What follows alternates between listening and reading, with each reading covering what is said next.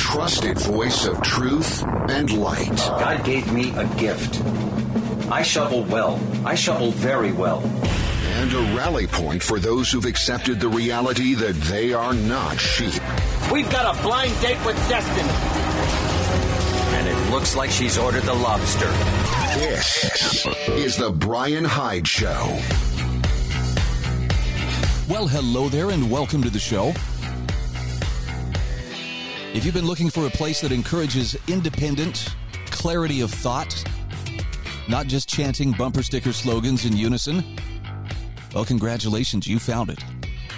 Very happy to have you among my audience. This is the place where we revel in wrong think. Mainly because it's kind of a necessity. If you want to keep your grip on sanity, if you want to actually be founded in reality, you're going to have to make some tough decisions. But fortunately, I'm along for the ride, and I'll try to be a good travel companion. I've got some great sponsors who help to make this program a possibility each and every day. If you go to my website, thebryanhydeshow.com, I not only have a page that highlights these sponsors with links to their various businesses and their websites, but you'll also find them listed in my show notes. They include hslammo.com, sewingandquiltingcenter.com, monticellocollege.org, lifesavingfood.com, the Heather Turner team at Patriot Home Mortgage, and governyourcrypto.com. Now, I got to warn you, there's a lot going on right now, and I really was looking for good news. I'm like, okay, today I'm going to find something that will just lift your spirits and basically leave you feeling like you're walking on air. And unfortunately, I failed in the sense that there's, as hard as I looked for some truly good news, there was not much to find. I'm still looking, and there's a possibility by the end of the program I may stumble across something that'll put a smile on your face, but there's quite a few hard facts going on right now. There's I don't know, there's some pretty challenging things that are developing right under our noses. So I guess before I dive into anything, the very first thing I want to assure you is that as difficult and challenging as things may be, this is not new. This has happened before. As far as the cycles of history go, we have seen difficult times, and I'm speaking primarily to an American audience, but this is true in other countries and in other cultures as well. The cycle is that when things get really, really good, people tend to get lazy. They tend to get complacent, sometimes apathetic. Sometimes they just flat give up and allow themselves to be led into a pretty dark place. And that means, very difficult times. The historical cycle that I tend to lean toward is the fourth turning, which could be likened to the seasons. So if you were wondering, well, where are we in the four seasons? This is the deepest, darkest part of winter, and a storm that has been building for some time will soon be approaching its climax. And this could actually take several years for that climax to play out. But the common thread in all of these fourth-turning difficulties involves economic unrest, civic decay, and generally it involves war. Just as an example, I'll give you the American Revolution and the founding period. Huge time of crisis. It involved economic unrest. You want to Google the term greenback, you'll learn, what that means. There was great uncertainty when it began as to how things would shake out. And people had very real losses, challenges, injustice, sorrow that they had to carry during that time. Now, of course, they did, though. They bore those burdens, and when it was all said and done, and when spring began on the other side of that winter, the landscape looked very different, didn't it? Suddenly, we had a constitutional republic, and the cycle began anew. The next big crisis that came, the next big fourth turning, was the Civil War and Reconstruction. Now, I beg to differ with the term Civil War because it wasn't two factions fighting over control of the same government. It was actually a war of involuntary union. One side wanted to go its own way. The other side was like, no, you don't, and by force retained them and forced them to remain within the control of a centralized government. That was an ugly period. Hundreds of thousands of people died. Many more were displaced and starved. And One form of slavery was replaced with a more general form of slavery under a centralized national government. I understand that's an unpopular point of view, but that's my story. I'm still going to stick to it. The landscape was very different when Reconstruction finished, but there were still some pretty good things happening. And the country continued to develop, and the cycle started anew. In October of 1929, the Great Depression and World War II followed.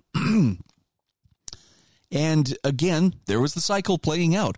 This time it had much broader worldwide implications, though. And though the United States was on the winning side when the dust settled from that crisis, the whole alignment of the world, the whole order of the world, monetarily as well as militarily, had realigned. You notice the timing of each of these, roughly an 80 to 100-year cycle? Well, guess where we are? From the end of World War II. Yep, it's coming up on it. So my point here is not to scare you. Those were big, heavy, soul-churning events. But people still made it through. And here's the part that I want you to remember. I know you're like, well, where's the good news, right? Would you get to the good news? The good news is whatever positive came from those turnings was found in the character of the people who really focused on being people of integrity. And it didn't have to be everybody. It didn't have to be the clear majority or even a supermajority of people to shape the outcome of those events to something positive. Now, as you can see by looking at those previous turnings that took place, those previous fourth turnings, not all of the consequences were good. And in fact, they set the stage for further consequences that followed in later turnings. And that's kind of where we find ourselves now. Now, the stakes seem a little bit higher, but the same dynamics that drove those other fourth turnings are driving this fourth turning. So economic unrest, civic decay, world war, not just militarily, but I would say it's happening particularly at an information level and, right down to the personal level. And you and I don't have control in the broadest sense in that we don't really have the kind of input. If I can't sit down and write a letter that's going to have influence globally. But the one place where I have influence, and you have influence as well, is I can strive to be the best person that I can be. Living up to the truth that I understand with as great integrity as I can possibly muster. And you can do this. And you may think, well, that's fine and dandy. Well, I'll just behave myself while the world falls apart around me. But you got to understand, the world around you is better when you are doing your part to be that good person. When you're the person who when you're a source of light and steadiness for the people around you, when they can look to you and find courage and, well, look, you know what? You seem to have a grasp on things, or at least you're not quaking in fear or running around, screaming that the sky is falling. But in order to do that, you really have to buckle down and know who you are and know what you stand for. Now, for me personally, that is a job that is much easier when I am actively building my relationship with my Creator. I realize not everybody believes in God, but for those who have that basis of faith, this is the time to really invest in your relationship with God. And it doesn't take, a whole lot of time. You don't have to go to Bible college. You don't have to make a lot of drastic changes in life so much as you just have to be willing to humble yourself enough to seek help from your Creator. I don't know about you, but when I found myself in a tight spot, once in a while, that seems to be a pretty natural thing. That's where I'm going to turn, because I realize that's the ultimate source of power in this universe.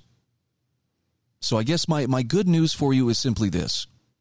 As crazy as things are getting, as malevolent as we are finding out some human beings may be, particularly those in positions of great authority,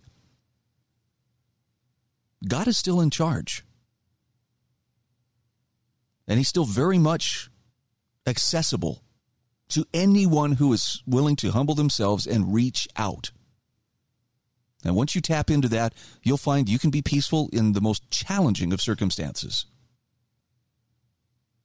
You'll also find that there are other people who are like-minded. And I know this may sound mystical and everything, but I'm going to say it. You will find people will cross your path and people will come into your life at exactly the right time and place to make the difference that needs to be made. Some will try to explain it away as a coincidence. I'm going to tell you, it's not a coincidence. There's divine purpose when that happens. It's a lot easier to connect the dots as you're looking back and going, well, isn't that curious? That happened at this exact time and influenced the way things played out. But once you start to watch for it, once you start to recognize it, it's almost impossible not to see. So that's the good news. We'll dive into the not so good news, just the other side of these messages. This is the Bryan Hyde Show.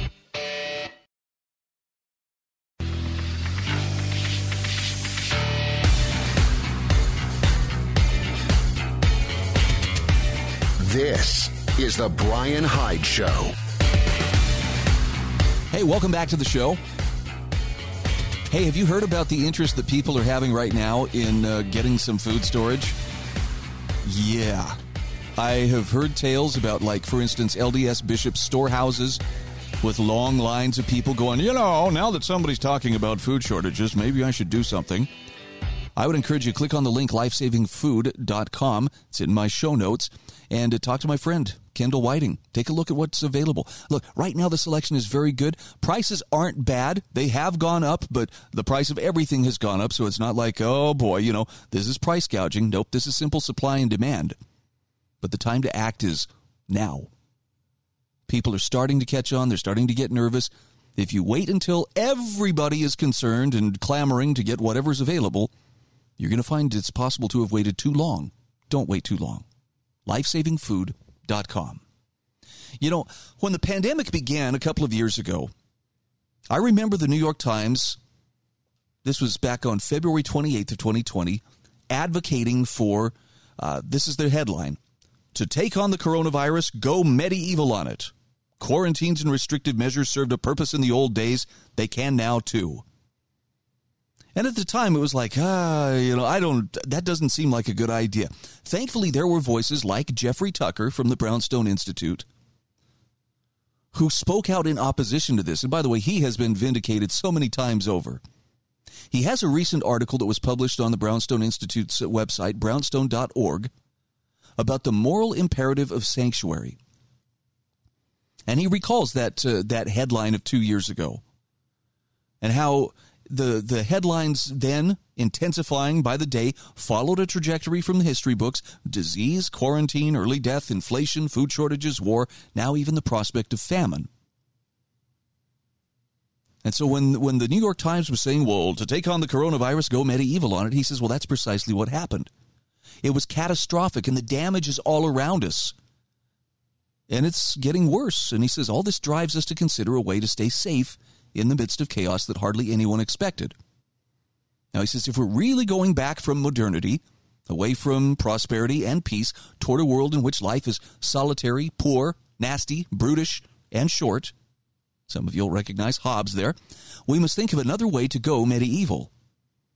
And this is Jeffrey Tucker's recommendation. He says we need to cultivate sanctuary. It's not only needed, but he says it's morally urgent. Now, the medieval monastery was not just a hideaway for prayer for those with the calling. It was also a center for learning, innovation, and safety during centuries of grave danger, disease, and political upheaval. Now, its focus was both internal, meaning cultivation of minds and hearts within a framework of safety, but also external, inspiring the world to improve.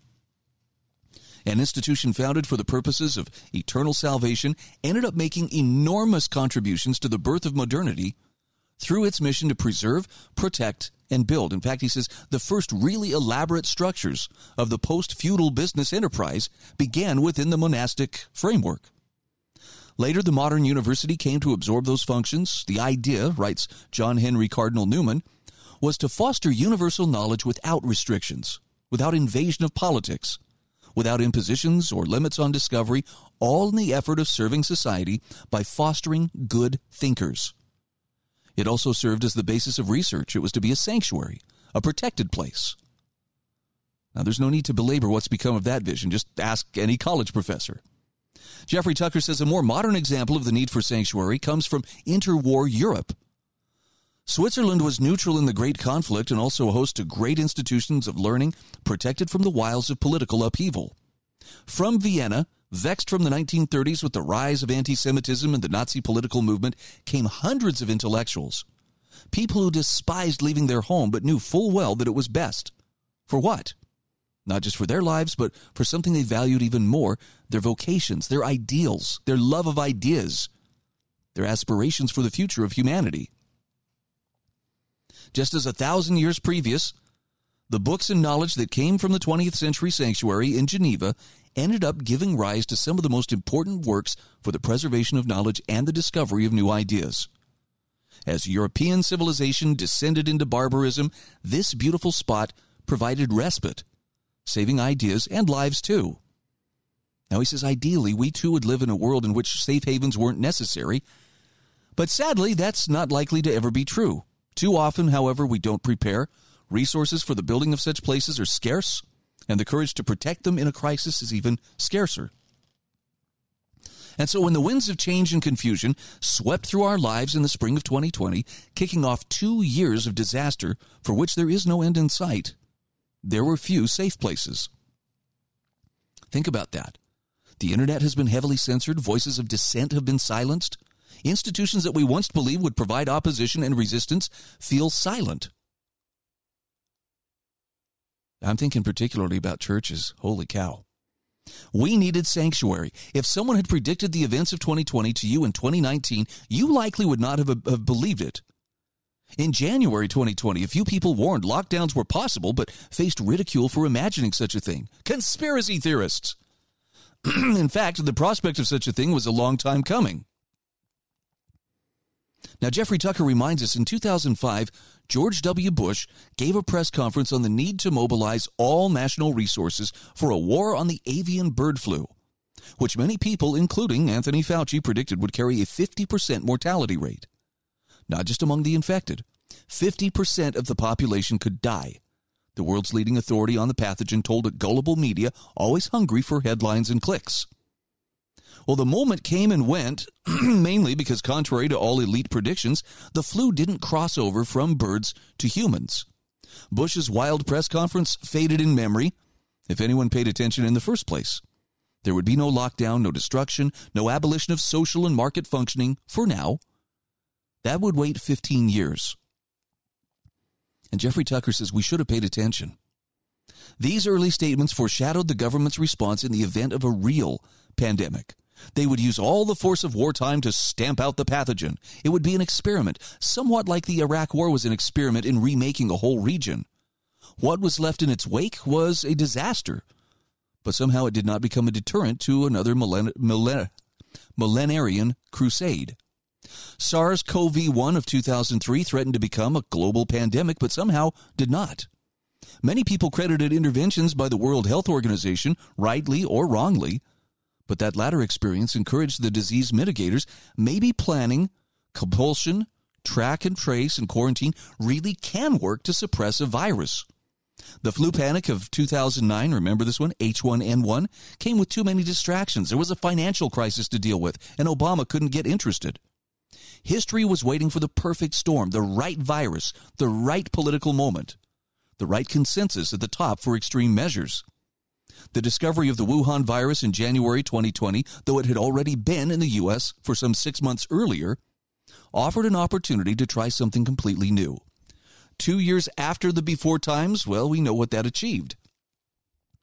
The lockdowns blindsided nearly everyone but a handful of people at the top.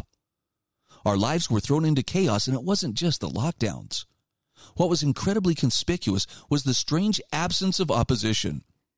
One might have expected that a slew of intellectuals, not to mention political agitators, would have risen up in loud opposition, which might have caused the courts to act and the streets to fill with angry citizens. What we got instead was near silence. Now, he says, to be sure, there were a few of us speaking out, but it was strange. We felt like we were yelling into a hollow canyon. We had no real backing. In fact, it was worse. We were called terrible names. We couldn't get an audience. We couldn't get much attention for a contrary view at all. As the months went on, finally a few daring souls figured out how to break the silence, and the result was the Great Barrington Declaration. Almost immediately, the ceiling fell onto their heads. There was a concerted attempt to disparage them, smear them, destroy them, silence them. The people who signed the declaration in earnest also faced reprisal and cancellation. And we know where that led, right? That treatment was a foreshadowing of what would happen to anyone who questioned the narrative. I'm going to come back to Jeffrey Tucker's commentary here in just a few moments. There is a link provided in my show notes. You can access it at thebryanhydeshow.com. This is the Bryan Hyde Show.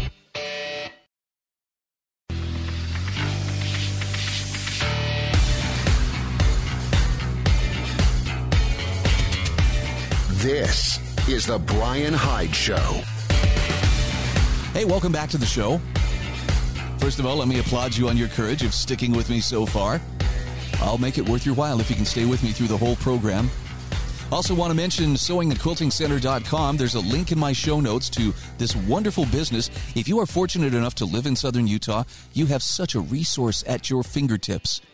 Seriously, if anybody within your circle of influence or in your family is into sewing or embroidery or long arm quilting, I mean, these are useful skills to have, right? I mean, it's great to be able to fabricate or to fix your own clothing or to create family heirlooms and that sort of thing.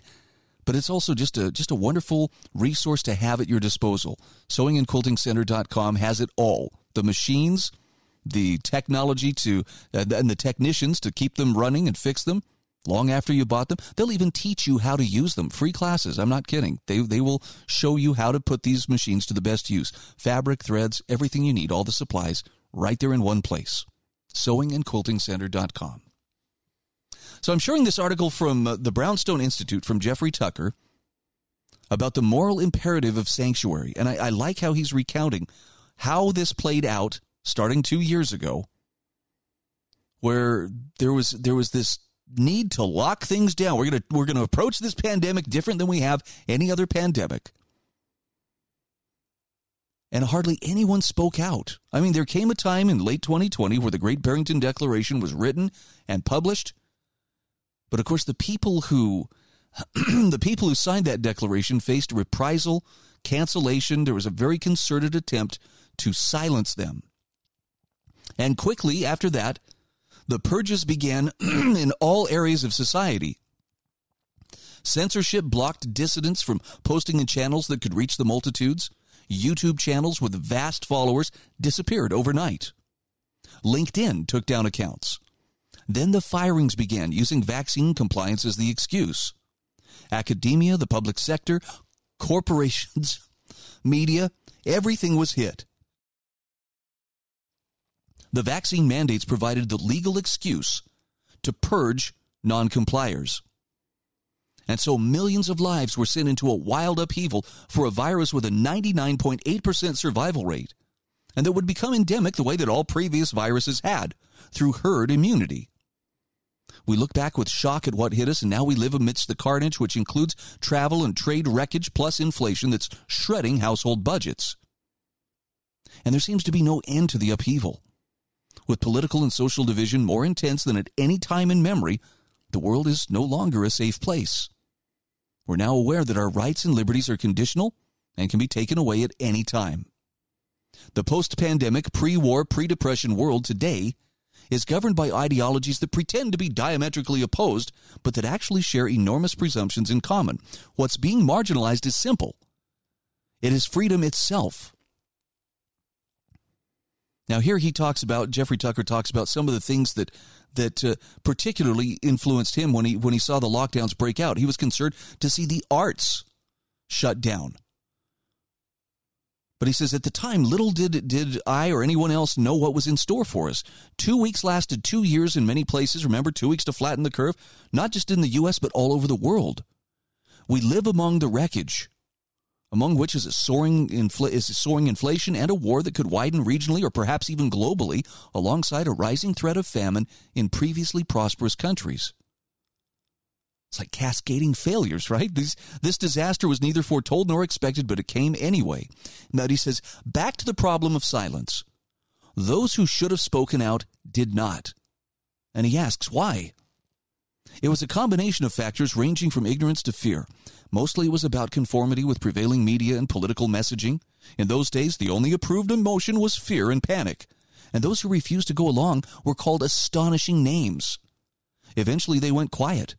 Some people have never recovered from the psychological trauma. In the ensuing months, we saw the unfolding of the madness of crowds, both reacting to and fueling the state response. Today, he says, we live in a world more devoid of sanctuaries, places to protect and preserve, to keep great minds and great ideas safe. The surveillance state has made them ever less viable. Not even traditional island havens were safe. But still, we need sanctuary. We must innovate, be smart and strategic, and persevere with determination and courage. Now, he says people ask about the long-term vision of the Brownstone Institute, but he says it's to do exactly what we've done for the last year in the future, in both good times and bad, to give voice to those who believe in principles, truth, and freedom, regardless of political winds. And we intend to do this for many years ahead. He says it's not only about resistance, but also rebuilding, not giving up on the dream of peace and prosperity, along with logic, science, and truth, even when so many have stopped believing.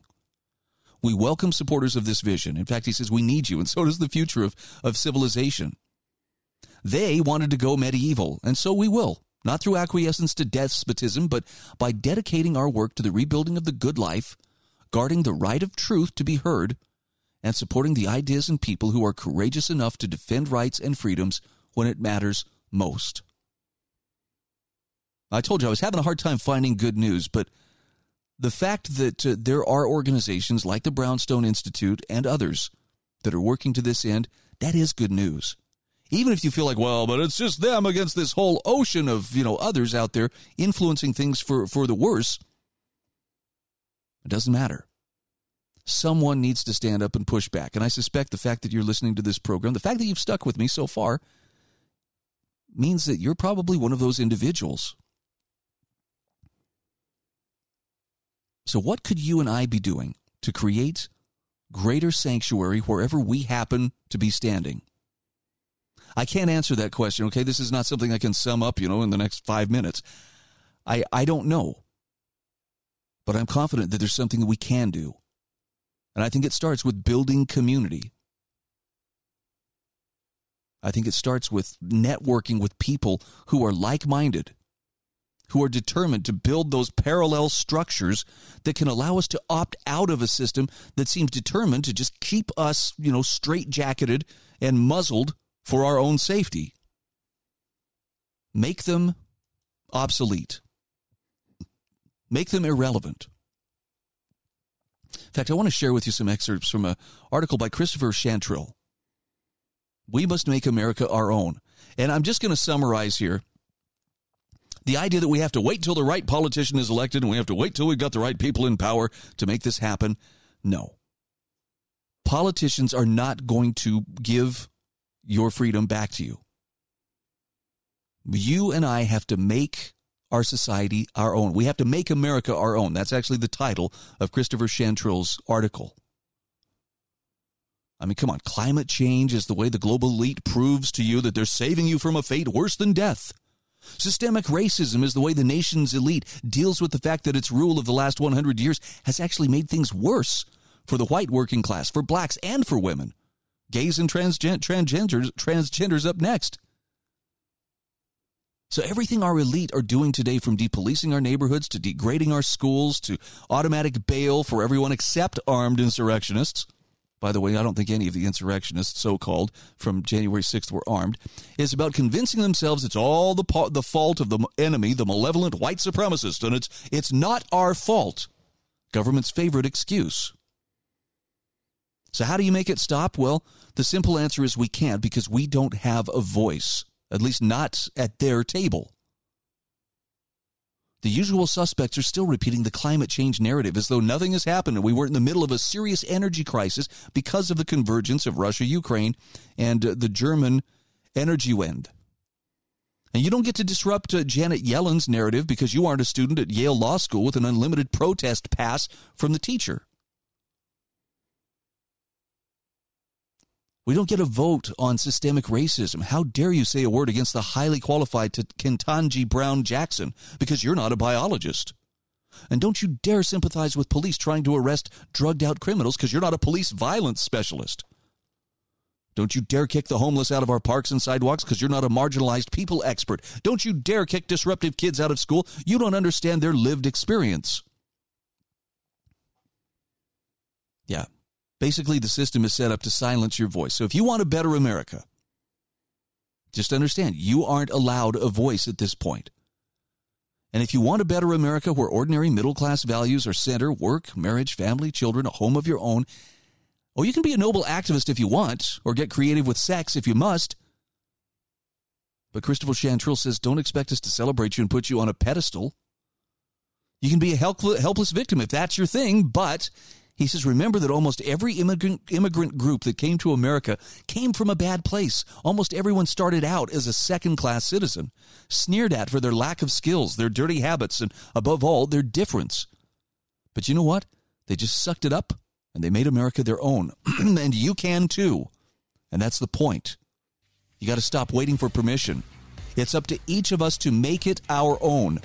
And whatever stupidity our educated elite gets up to next week, we can still change the world where we happen to be standing. So, stop asking permission to be free. Stop asking permission to live your life without, the license of someone who knows what's best for you. Just start living like a free individual. This is the Bryan Hyde Show.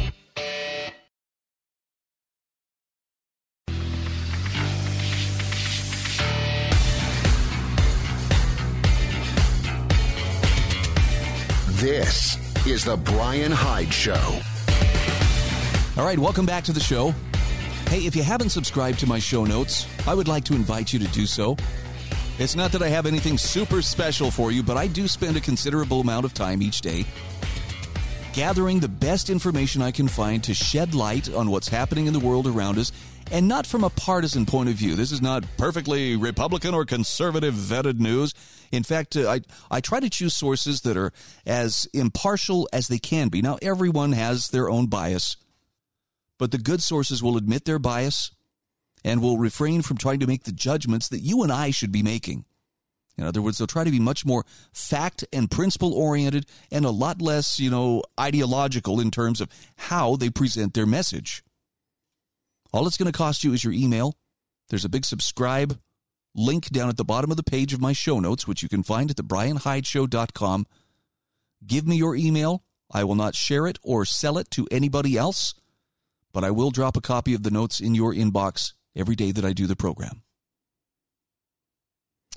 All right, let's talk about the world's money situation, which is getting more interesting by the moment. Got a great article here from Thomas Luongo explaining how Russia just broke the back of the West. Now, before you say, well, is he a Putin stooge? We're talking about money here. So understand that what he's saying is going to be counter to the narrative that, of course, Putin is hiding in a bunker somewhere, probably ready to kill himself because America is so right and he's not. Let's step away from that narrative for just a moment and focus on the reality of what is happening financially, monetarily around the world. Thomas Luongo says, I don't think everyone yet has caught the significance of Russia announcing that they're putting a floor under the price of gold. But to be clear, he says Russia just broke the paper gold suppression scheme. On Friday, the Bank of Russia announced the Russian central bank will restart buying gold from banks and will pay a fixed price of 5,000 rubles per gram between March 28th and June 30th. Now, the rubles, 5,000 to the ounce at an exchange rate of 100 rubles to U.S. dollars implies a $1,550 per ounce gold price. And Tom Luongo says, for a few days prior to this announcement, which they knew was coming, the West was running around with multiple bits of legislation to try and keep the Russians from selling their gold. In fact, the G7 nations think the sanctions are hitting so hard that Putin will be forced to sell his gold to evade sanctions to pay for things. They're literally running a script in their heads that's not actually playing out in the real world, but whatever. Neocons never met an ugly stick that they didn't want to use to beat someone over the head with. Too bad all they're doing is hitting a rubber tire. Boing! Because here's the gig. Russia won't be selling any gold. They're buying it. Now, these are supposed to be the architects of the global monetary system, and you would think they are the ones who understand it best, but Luongo says clearly they do not. What they think they understand is that they still control the flow of commodities around the world through price suppression schemes on the CRIMEX, LBMA, and ICE.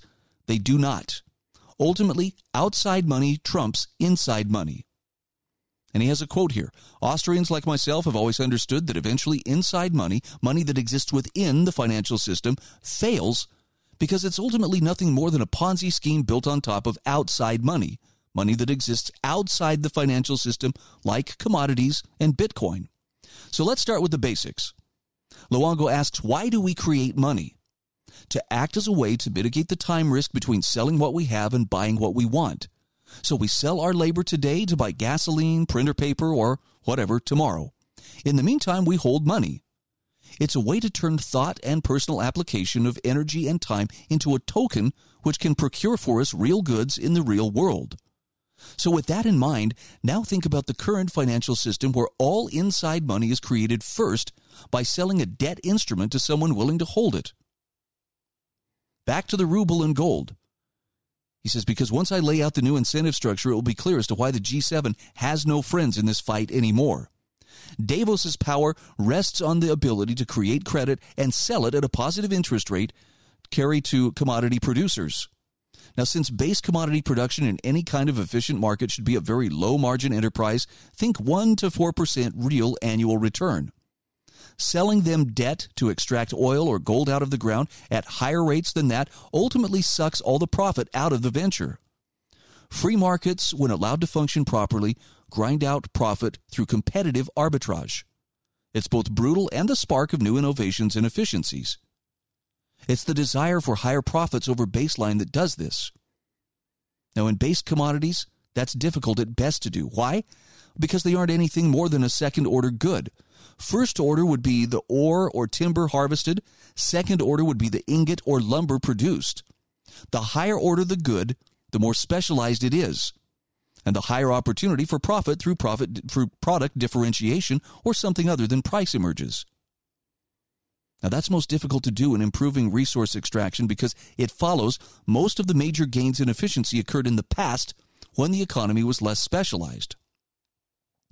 Now, he says if the banks are on both sides of the trade setting the price of money, then they ultimately control who wins and who loses while this goes on. And let's not mince words. It's them.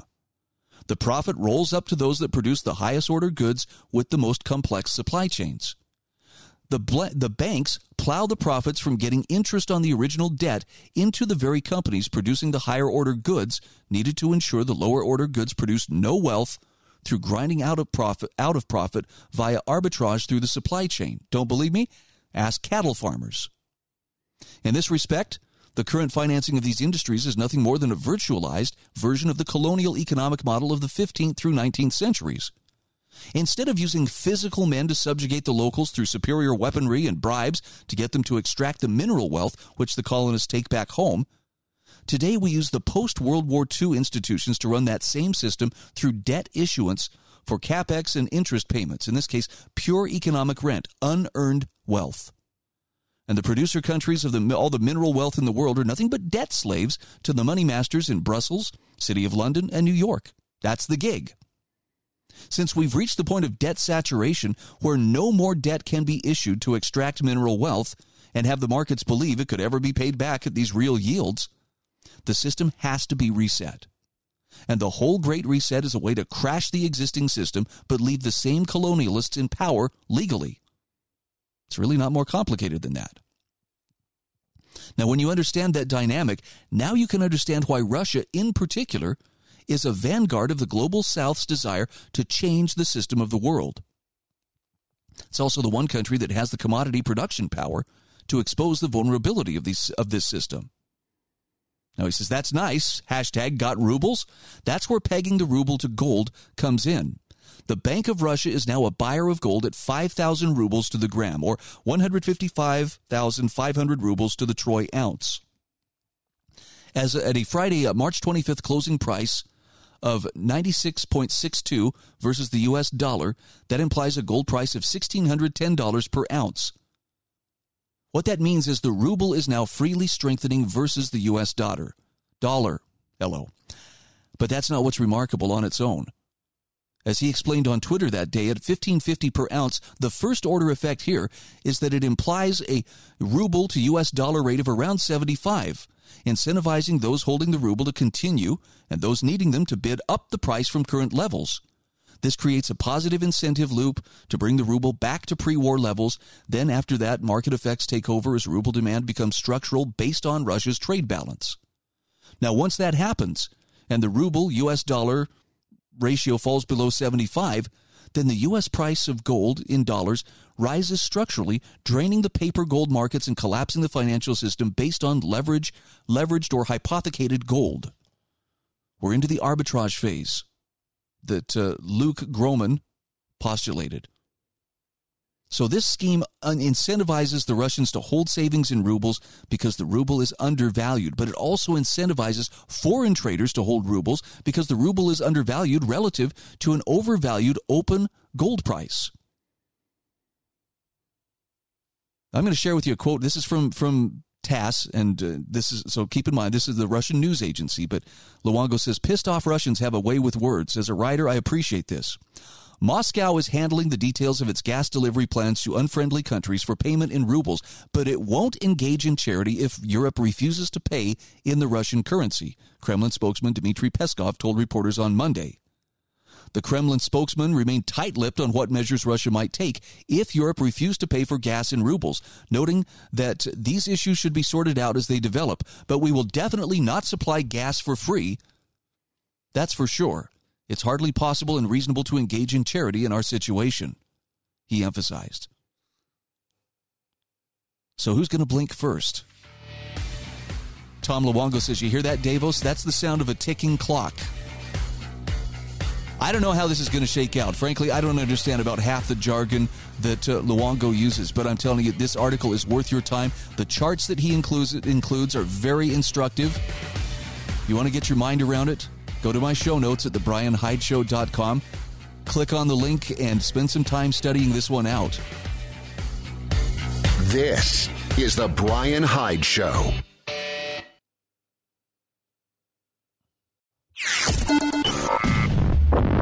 A trusted voice of truth and light. God gave me a gift. I shovel well. I shovel very well. And a rally point for those who've accepted the reality that they are not sheep. We've got a blind date with destiny. And it looks like she's ordered the lobster. This is The Bryan Hyde Show. Well, hello there and welcome to the show. If you came here expecting me to tell you what to think, well, you're going to be sadly disappointed. Because I don't play that game. I'm here to encourage you to think clearly and independently, which means you could very well disagree with whatever I'm sharing with you, whatever I happen to think about something. But I want you to know that's okay. In fact, it would be the greatest compliment you could ever pay me is to become so well informed that you outgrow me and you move on your own course, and you don't need me to point you towards, hey, this is interesting, or that looks interesting, or have you considered this? I'm not about creating followers, okay? I don't want people to follow me like I'm some kind of guru. I'm clearly not. What I want to do is inspire people to become leaders in their own realm, in their own circle of influence. And you may doubt yourself because the world's been teaching you for a long time. You're really not up to this, but I want to assure you, you are. In fact, I'll go so far as to say I believe God has put his finger on you to change the world in a way that only you can, with his help. Answer that call. Stand up, wherever you happen to be. Use that influence as wisely as you can, and yes, you will make the difference you were born to make. Got some great sponsors who make this program possible. I want to thank them. They include hslammo.com, sewingandquiltingcenter.com, monticellocollege.org, lifesavingfood.com, the Heather Turner team at Patriot Home Mortgage, and governyourcrypto.com. Found a very interesting article from a few years ago from Paul Rosenberg. Thought that this might be a good one just to refresh our memories about chemical warfare. Now, I'm not talking about nerve agents or mustard gas. I'm talking about how fear, shame, and intimidation are chemical weapons. And I want you to hear the example here that Paul Rosenberg uses. He says, imagine that some combination of circumstances end with you walking into a so-so bar, then accidentally causing some gigantic brute to spill his drink. Now, imagine also that this brute just learned that his girlfriend moved out, taking his bank account with her. The brute, towering over you, clenches his fists and starts spewing horrifying threats. Your knees go weak. You can barely think or move. You try to back up, but you do it so clumsily that you're grasping the edge of the bar to prevent yourself from falling. Now, the point here is the brute hasn't even touched you, but you've already been seriously impacted.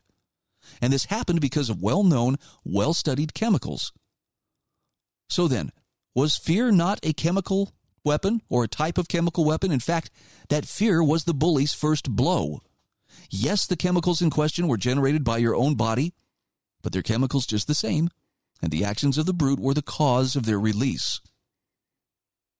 So his point is, fear then is clearly a chemical weapon. So are intimidation and shame, as are their cousins, guilt, blame, and probably a few others depending on how we write our definitions.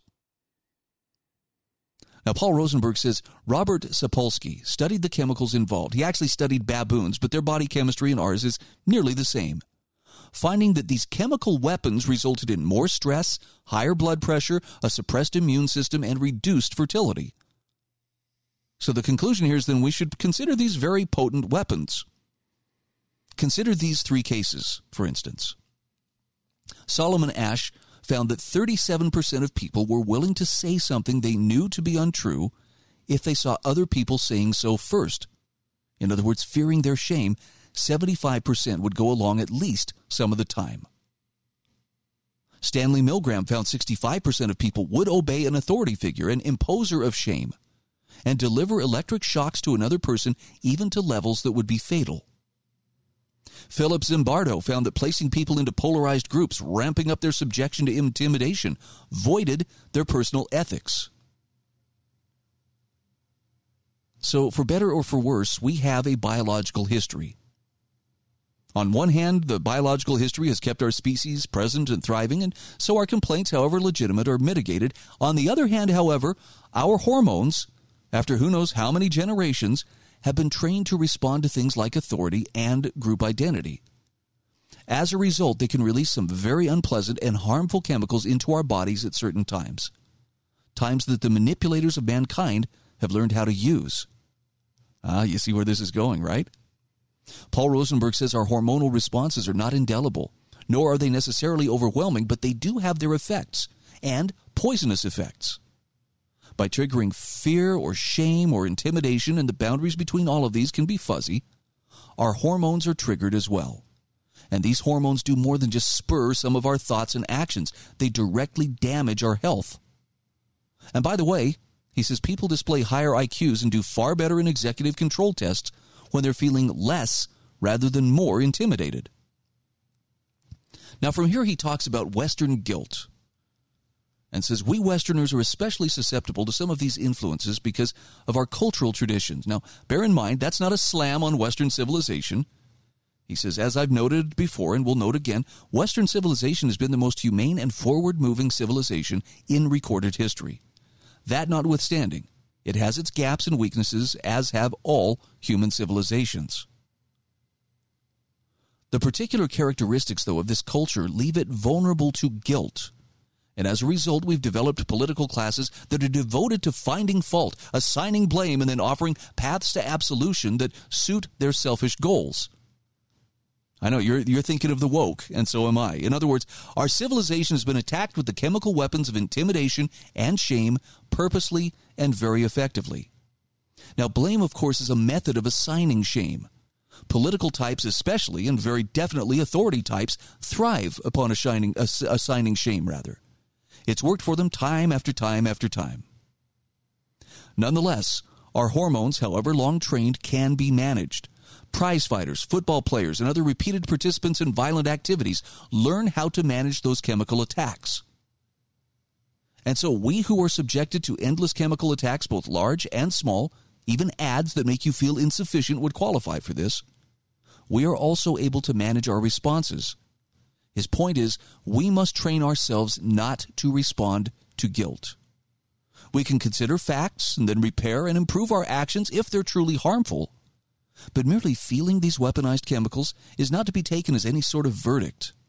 It may in fact be a hijacking of our internal chemistry by and for professional abusers. In point of fact, hundreds of millions of dollars are spent every year precisely to take advantage of our biological history. And Paul Rosenberg says, so I say again, we must train ourselves not to be moved by these chemical weapons and particularly not to respond to guilt. What do you think of that? I think what he brings to mind here is, first of all, there's plenty of people out there trying to assign guilt. And I think one of the good examples I can see of this is where, for instance, Governor DeSantis down in Florida recently signed a bill saying, hey, you're not going to teach age-inappropriate sexual material to kids under, a certain age. People are, that's the Don't Say Gay bill. And they're trying to assign shame. Well, you're just against gay people. You're just trying to stifle a whole segment of victims in society. And, boo-hoo. But they're using that manipulation, trying to assign blame, trying to assign guilt. The transgender controversy, same thing. So if you're going to train yourself not to respond to guilt, you got to be able to recognize when it's being wielded as a weapon, as a bludgeon, to either silence you or to get you to just, go along with whatever's going on here. I haven't spent a lot of time talking about the idea of, what we need to do is we need to teach more sexuality to our kids at younger and younger ages. But if you were able to step back even 5 years ago or 10 years ago and consider what is being advocated for kids today to be taught to kids in public school settings, I think most people from 5 or 10 years ago would look at it and say, that sounds like grooming. That sounds like you're trying to groom this child, for a pedophile. That's pretty ugly stuff. In fact, I think that's dangerous stuff in the sense that, wasn't it Christ who said something about if you offend these little ones, you'd be better off to have a millstone hanging around your neck and be drowned in the depths of the sea. But of course, we're not allowed to question these things. Or if we do, well, then the guilt and the blame has to be assigned, and that's supposed to put us in a state of fear and shut us up. For the record, I don't like using the government as the answer to a problem. Only because what it does is it creates the mindset, well, then if we have another controversy, we ought to get the state involved and have them decide as well. Look how well that worked out with marriage, right? Once the state became the arbiter of what is and what isn't marriage, that's when same-sex unions became reality. Why? Because the political pendulum swings. Some things need to be kept out of the hands of politics. But until then, time to practice your guilt inoculation and learn how to resist that urge to respond when someone tries to make you feel guilty or shameful. This is the Bryan Hyde Show.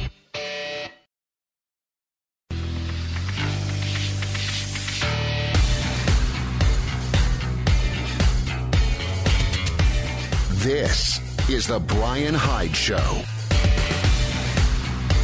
And we are back. Want to tell you about the Heather Turner team at Patriot Home Mortgage. They're located in St. George, Utah at 619 South Bluff Street. If you are looking for a mortgage, and this is true not just for my friends in Utah, but also my listeners in the state of Idaho, this is who you need to contact. The Heather Turner team at Patriot Home Mortgage. I've got a link, an email link in my show notes. That'll put you directly in touch with Heather. You could also call 435-703-4522. Heather's NMLS ID is 715386, and Patriot Home Mortgage is an equal housing opportunity lender. Well, I want to talk about some foundational stuff here. The more our government continues to spiral out of control, the more clearly we can see the need for strict limits on its power. Jacob Hornberger actually has some great points to ponder on the Constitution. Wanted to share those with you. He says, number one, when the Constitution called the federal government into existence, the federal government was not vested with omnipotent powers.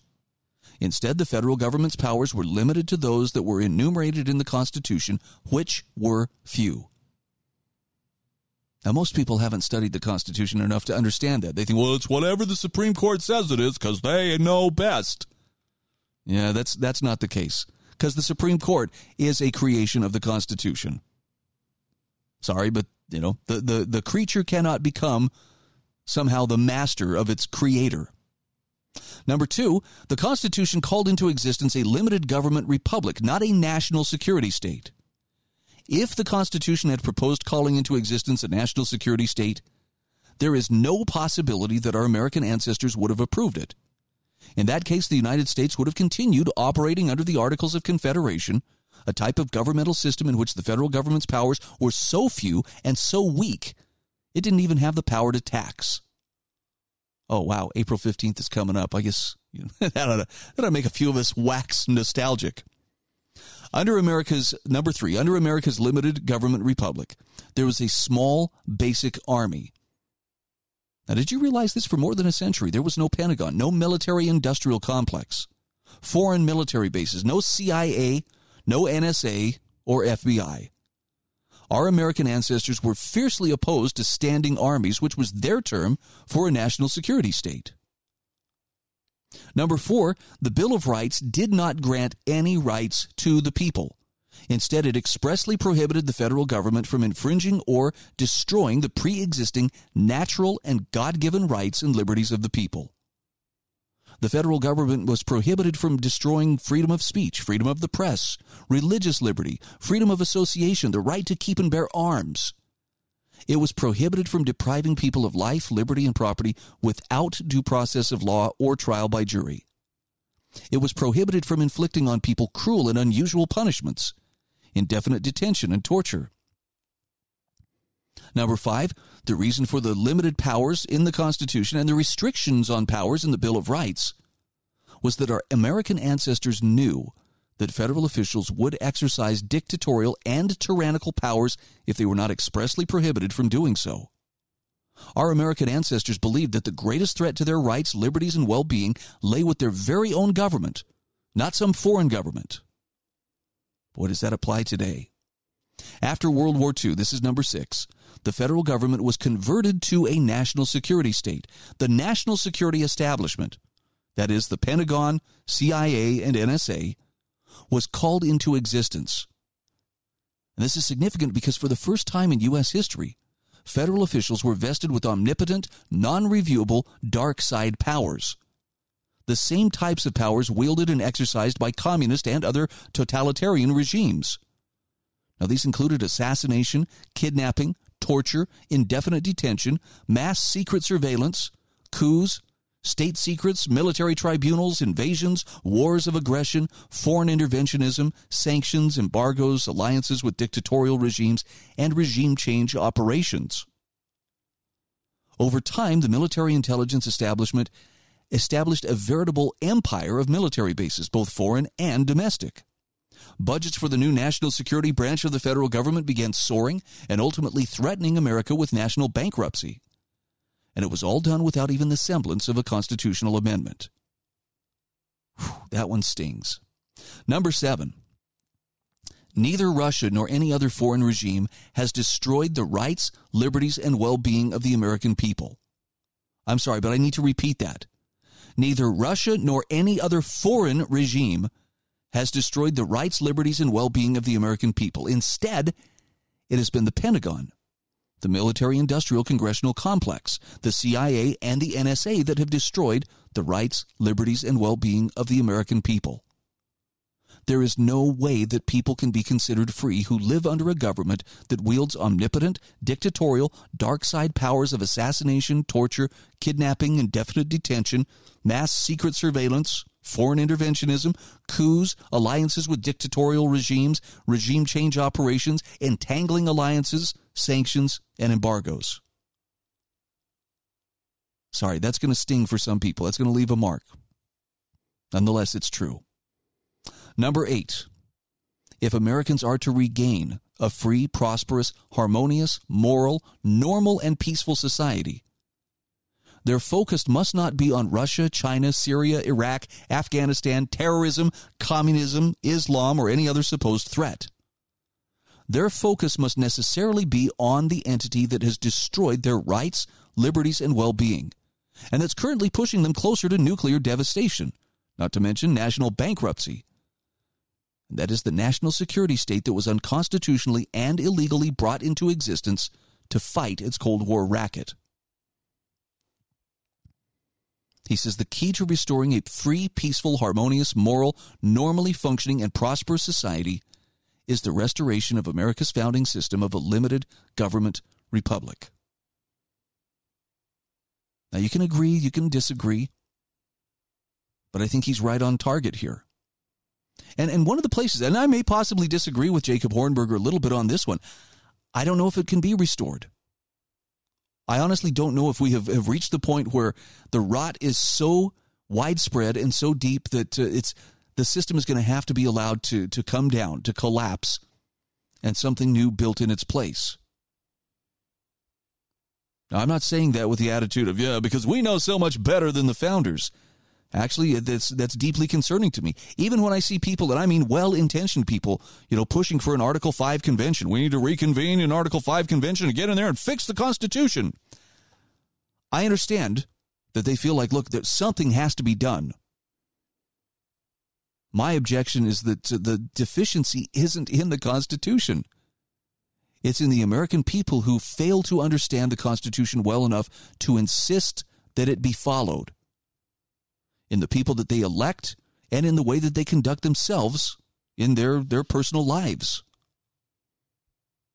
I'm trying to think of a nice way to say this so it doesn't sound like I'm just backhanding people across the face with it, but freedom is not something that you get just by asserting, I want to be free. If you want to be a free people, if you want to live as a free people, you have to align your principles and the way that you live your life with those principles of freedom. And that takes effort, and that takes understanding, and it always has. And it means there's going to be heavy lifting in every single generation because it doesn't just perpetuate itself automatically. I look at the people who, Ammon Bundy's a good example of this. People who carry around a little pocket copy of the Constitution. He doesn't do that just for show, though. This guy's actually sat down and read it and understands it and can cite it to you chapter and verse. He can tell you exactly which section and which subsection, pertains to this particular federal power and why it was so. Now, can that be said of a majority of people? Is that just some, anachronistic thing? Well, he carries a copy of the Constitution, as if that still applies. My point is, the reason that the Constitution largely doesn't apply is because to most people, it's a dead letter. They don't understand it. They're not willing to study it. Now, if that stings a little bit, please understand, I'm not trying to attack you. I'm just trying to say the deficiency is in us. It's not in the document itself. This is the Bryan Hyde Show.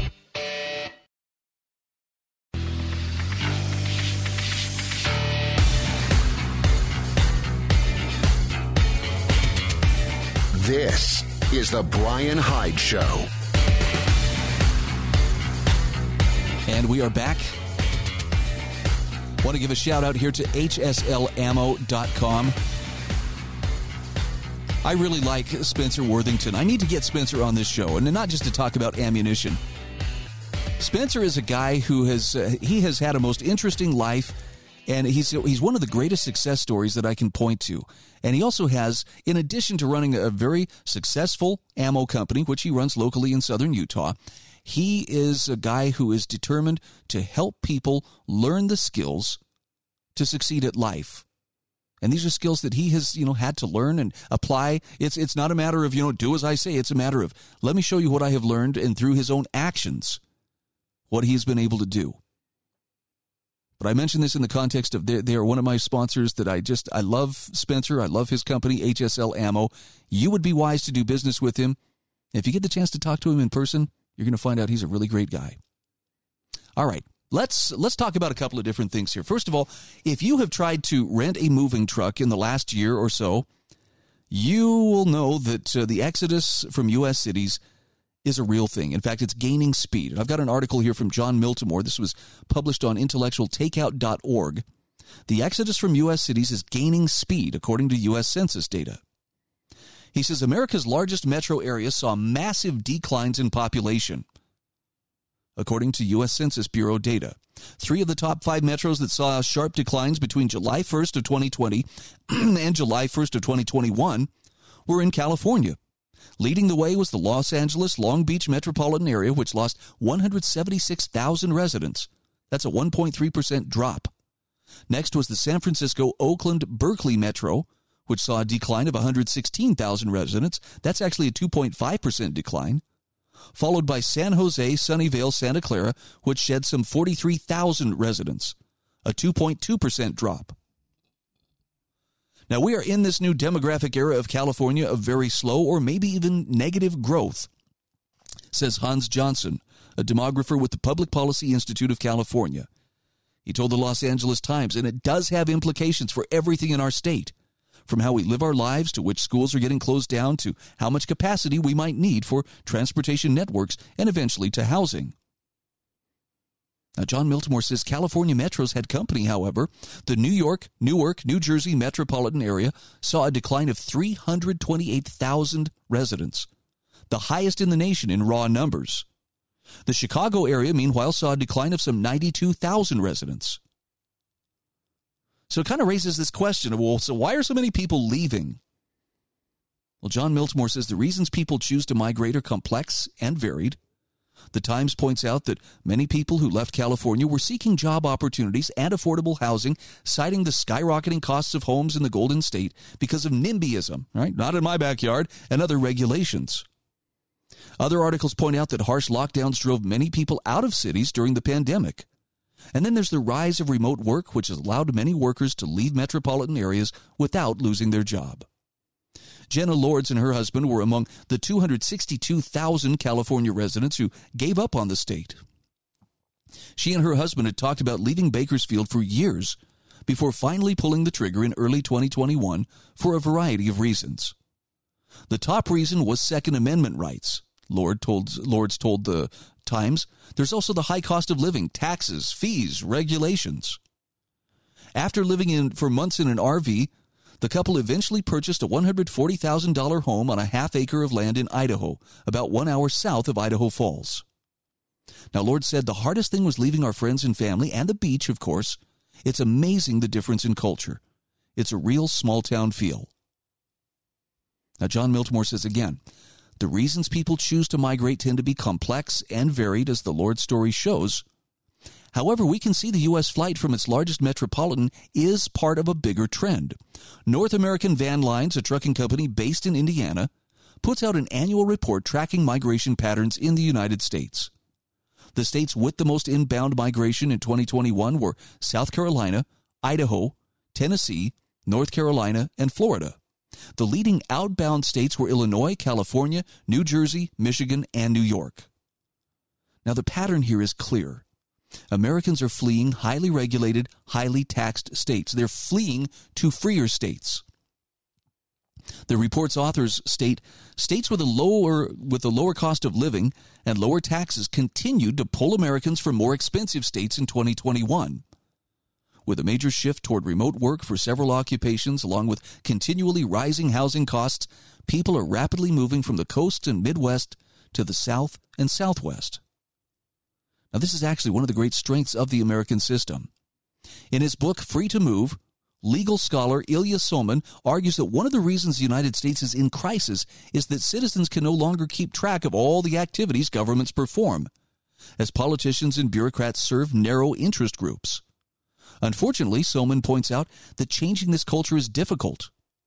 The reality is citizens have very little power to change government through the ballot box. The odds of a voter changing the outcome of an election with a ballot are astronomically low, even in most state and local elections. Things, however, are much different when citizens vote with their feet.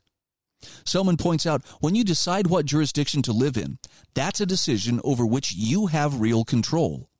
That in turn creates strong incentives to seek out relevant information and evaluate it in an unbiased way. You wouldn't move to a new neighborhood, let alone a new state, without knowing what it's like. Now, this is a stark contrast to the rational ignorance of voters. So John Miltimore says Americans are making conscious, deliberate decisions to abandon metropolitan areas that are increasingly expensive, confiscatory, and in some cases increasingly violent, filthy, and dysfunctional. Now, we've heard a great deal about the Great Reset during the pandemic. Well, it just may be that the reset is something much different than people using that phrase had in mind. It may be that the reset involves Americans abandoning high-tax, high-regulatory cities and states for freer ones. And he says that's the kind of reset that Americans should welcome. I guess this one resonates with me because, man, I'm a part of this. And I can tell you, I see people coming into, well, I saw this when I was living in Utah. I see it now that I'm living in Idaho. There are a lot of people flowing to these states because they are small islands of freedom in an increasingly unfree world. And no, it's not perfect, right? I mean, this right now, there even small town politics, can rear its head, and even state control can still be unreasonable. But it's a far cry better than what you would find, particularly on the West Coast, the major metropolitan areas, and on the East Coast as well. I understand why they're doing it. And I have to resist the, well, I got mine, so everybody else, you stay out. Maybe it's, and I might be weird for looking at it this way, but I believe sometimes that people are gathered to certain locations for a greater purpose. And I know that sounds very metaphysical and maybe perhaps even a bit spiritual, which it is. I only say this because I have been one of those individuals who has felt a spiritual pull to go to a particular place. I don't share this with everybody, but I'm going to share it with everybody now. So here goes. 26 years ago when I moved to southern Utah, I really had no desire to move to southern Utah. Family and friends were all there in southern Idaho, and that's where my wife and I were comfortable. That's where we were starting our family. We had 2 little girls, and we just, we had a nice little home. We had bought our first starter home, and we felt like, man, we're getting established. We're putting down roots. But there was a spiritual dynamic that moved me to bring my family to southern Utah. And the crazy thing was, when I say this was a spiritual dynamic, are you saying God told you to move? And yeah, in so many words, yes, that's what happened. But what I found is after I moved to southern Utah, first of all, it was one of the most incredible experiences ever. And it's still likely the most beautiful place I will ever have lived. But I talked to people because there was a great gathering of people that was happening at that time. This is when St. George, Utah was just beginning to explode in growth. And I would ask people, what brought you here? And it was astonishing how many people would say something to the effect of, God brought me here. Or if they weren't necessarily believers, would say, I don't know how to explain it, but I was passing through here and something clicked, and the more I thought about coming here, the more right it felt. Or the closer I got to being here, the more right it felt.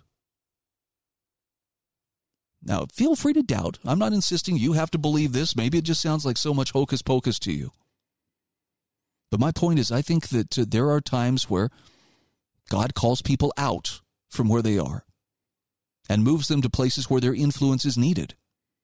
And I only mention this because I'm going to suggest that possibility might be at work in your life as well. It's not as obvious as a brick dropping on your head from a clear blue sky.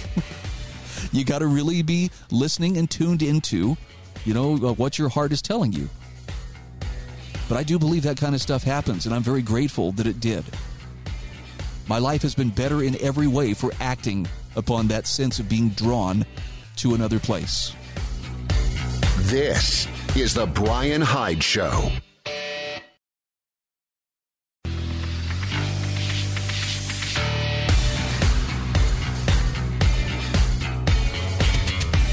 This is the Bryan Hyde Show. Hey, welcome back to the show. Thanks again for sticking it out. If I strike you, this guy is weird. That's okay. I've been called worse. and who knows, maybe I really am just a weirdo, but I'm a weirdo who is sincerely trying to speak the truth as best I understand it. And I understand that there are people who are looking for some reassurance they are not alone, that they are not, just foundering out there by themselves. And if this is helpful to you, great, because that is my goal. I mean, my goal is to simply give you encouragement and the sense that you're not in this by yourself. With all the crazy stuff that's going on around us right now, that can be hard to remember. So I got a couple quick articles I want to share here with you. The first one, this could spark some really interesting discussion at the dinner table. I know it has in our house, but it's an article by Daisy Luther, who blogs at theorganicprepper.com. Would you fight for your country like the Ukrainians? A lot of your neighbors wouldn't. Now, she says, it would be difficult to watch brave Ukrainian citizens facing down tanks and flinging homemade Molotov cocktails at the Russian army without feeling intense respect for them, regardless of what you think about the war itself. As always, it is the everyday people that are the ones suffering the most. The question is, what would happen if there was an invasion on U.S. soil? Would you fight for your country? Now, I want to take this out of the realm of just, another nation coming in.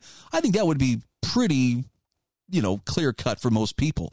What if it was an invasion of federal agents or federal troops being sent in to pacify a state that was in defiance in some way? What then? Well, according to a disturbing poll, you're part of a very slim majority if you would stand and fight for your country. A full 38% of Americans said, no, I'd get out of there. Polling analyst Tim Malloy of the Quinnipiac University said, when confronted with a terrible hypothetical that would put them in the shoes of the Ukrainians, Americans say they would rather stand and fight rather than seek safety in another country. So let's look at the nitty-gritty numbers. Who would stay and fight and who would not?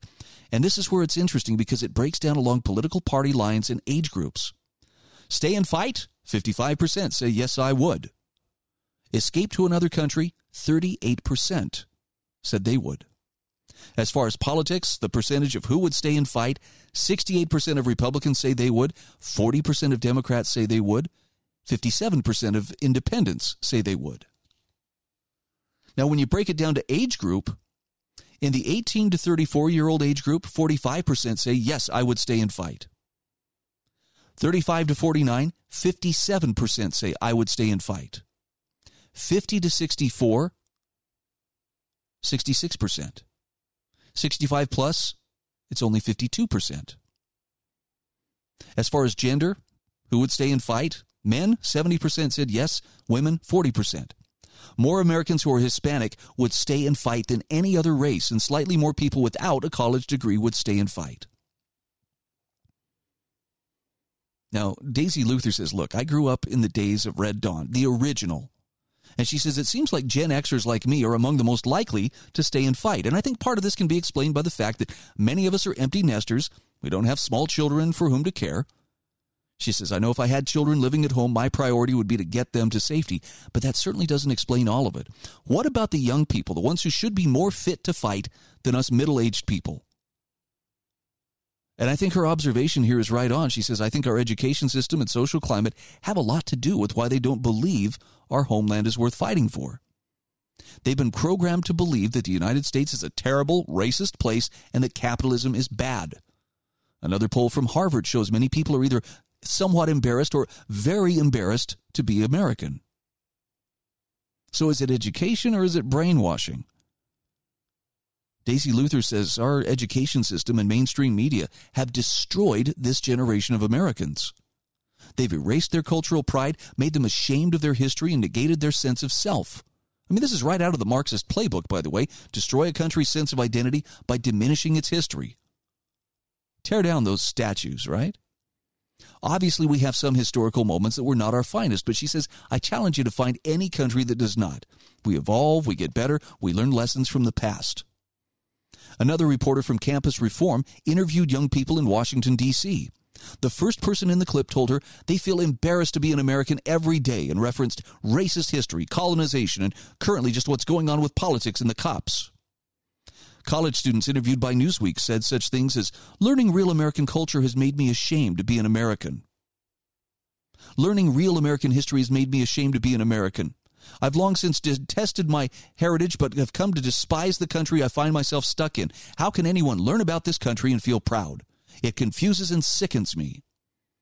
Stephen Smith, a professor at Yale University and the author of Reclaiming Patriotism in an Age of Extremes, says, if students are taught from an early age that America is a country founded on genocide and created to perpetuate slavery, and this has become the ideology of much secondary and higher education canonized in today in the New York Times 1619 Project, then patriotism will seem nothing more than an expression of bigotry and moral blindness.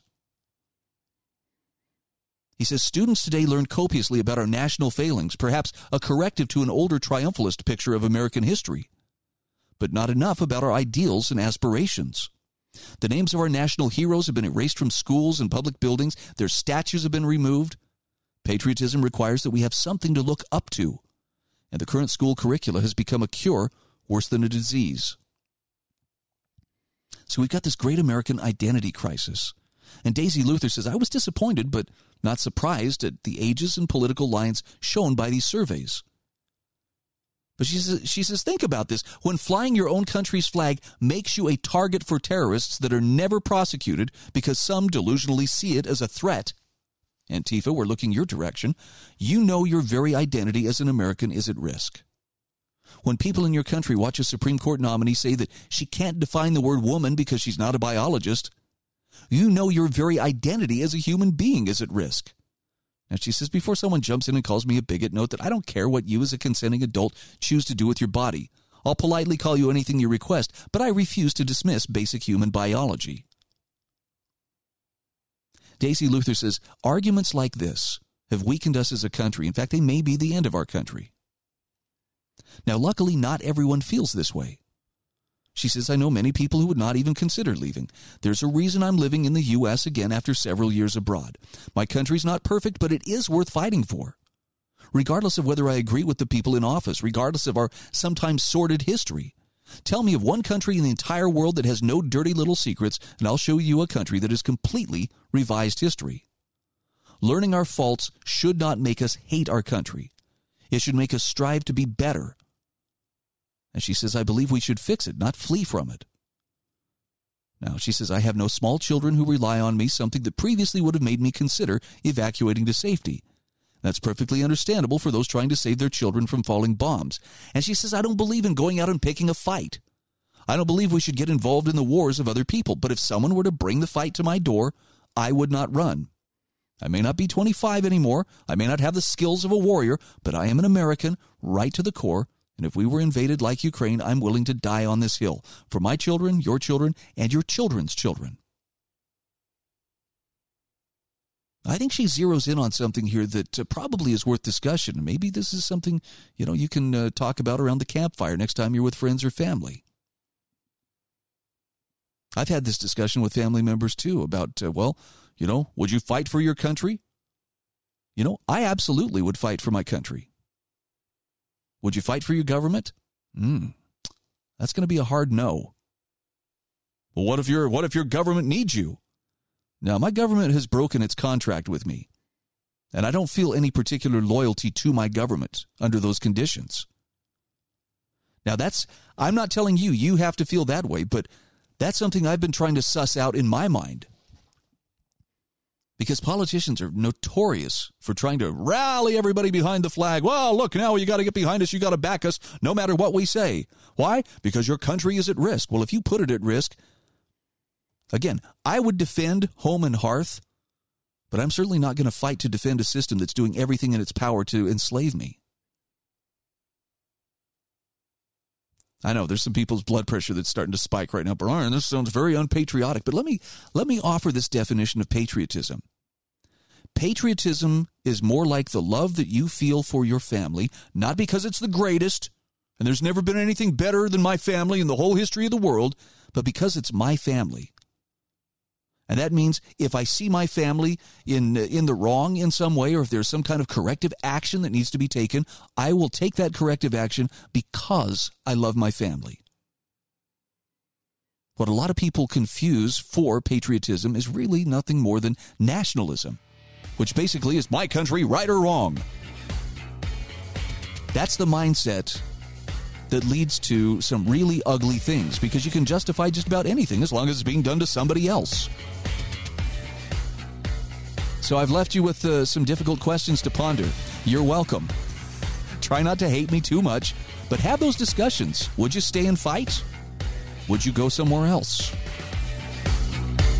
This is the Bryan Hyde Show.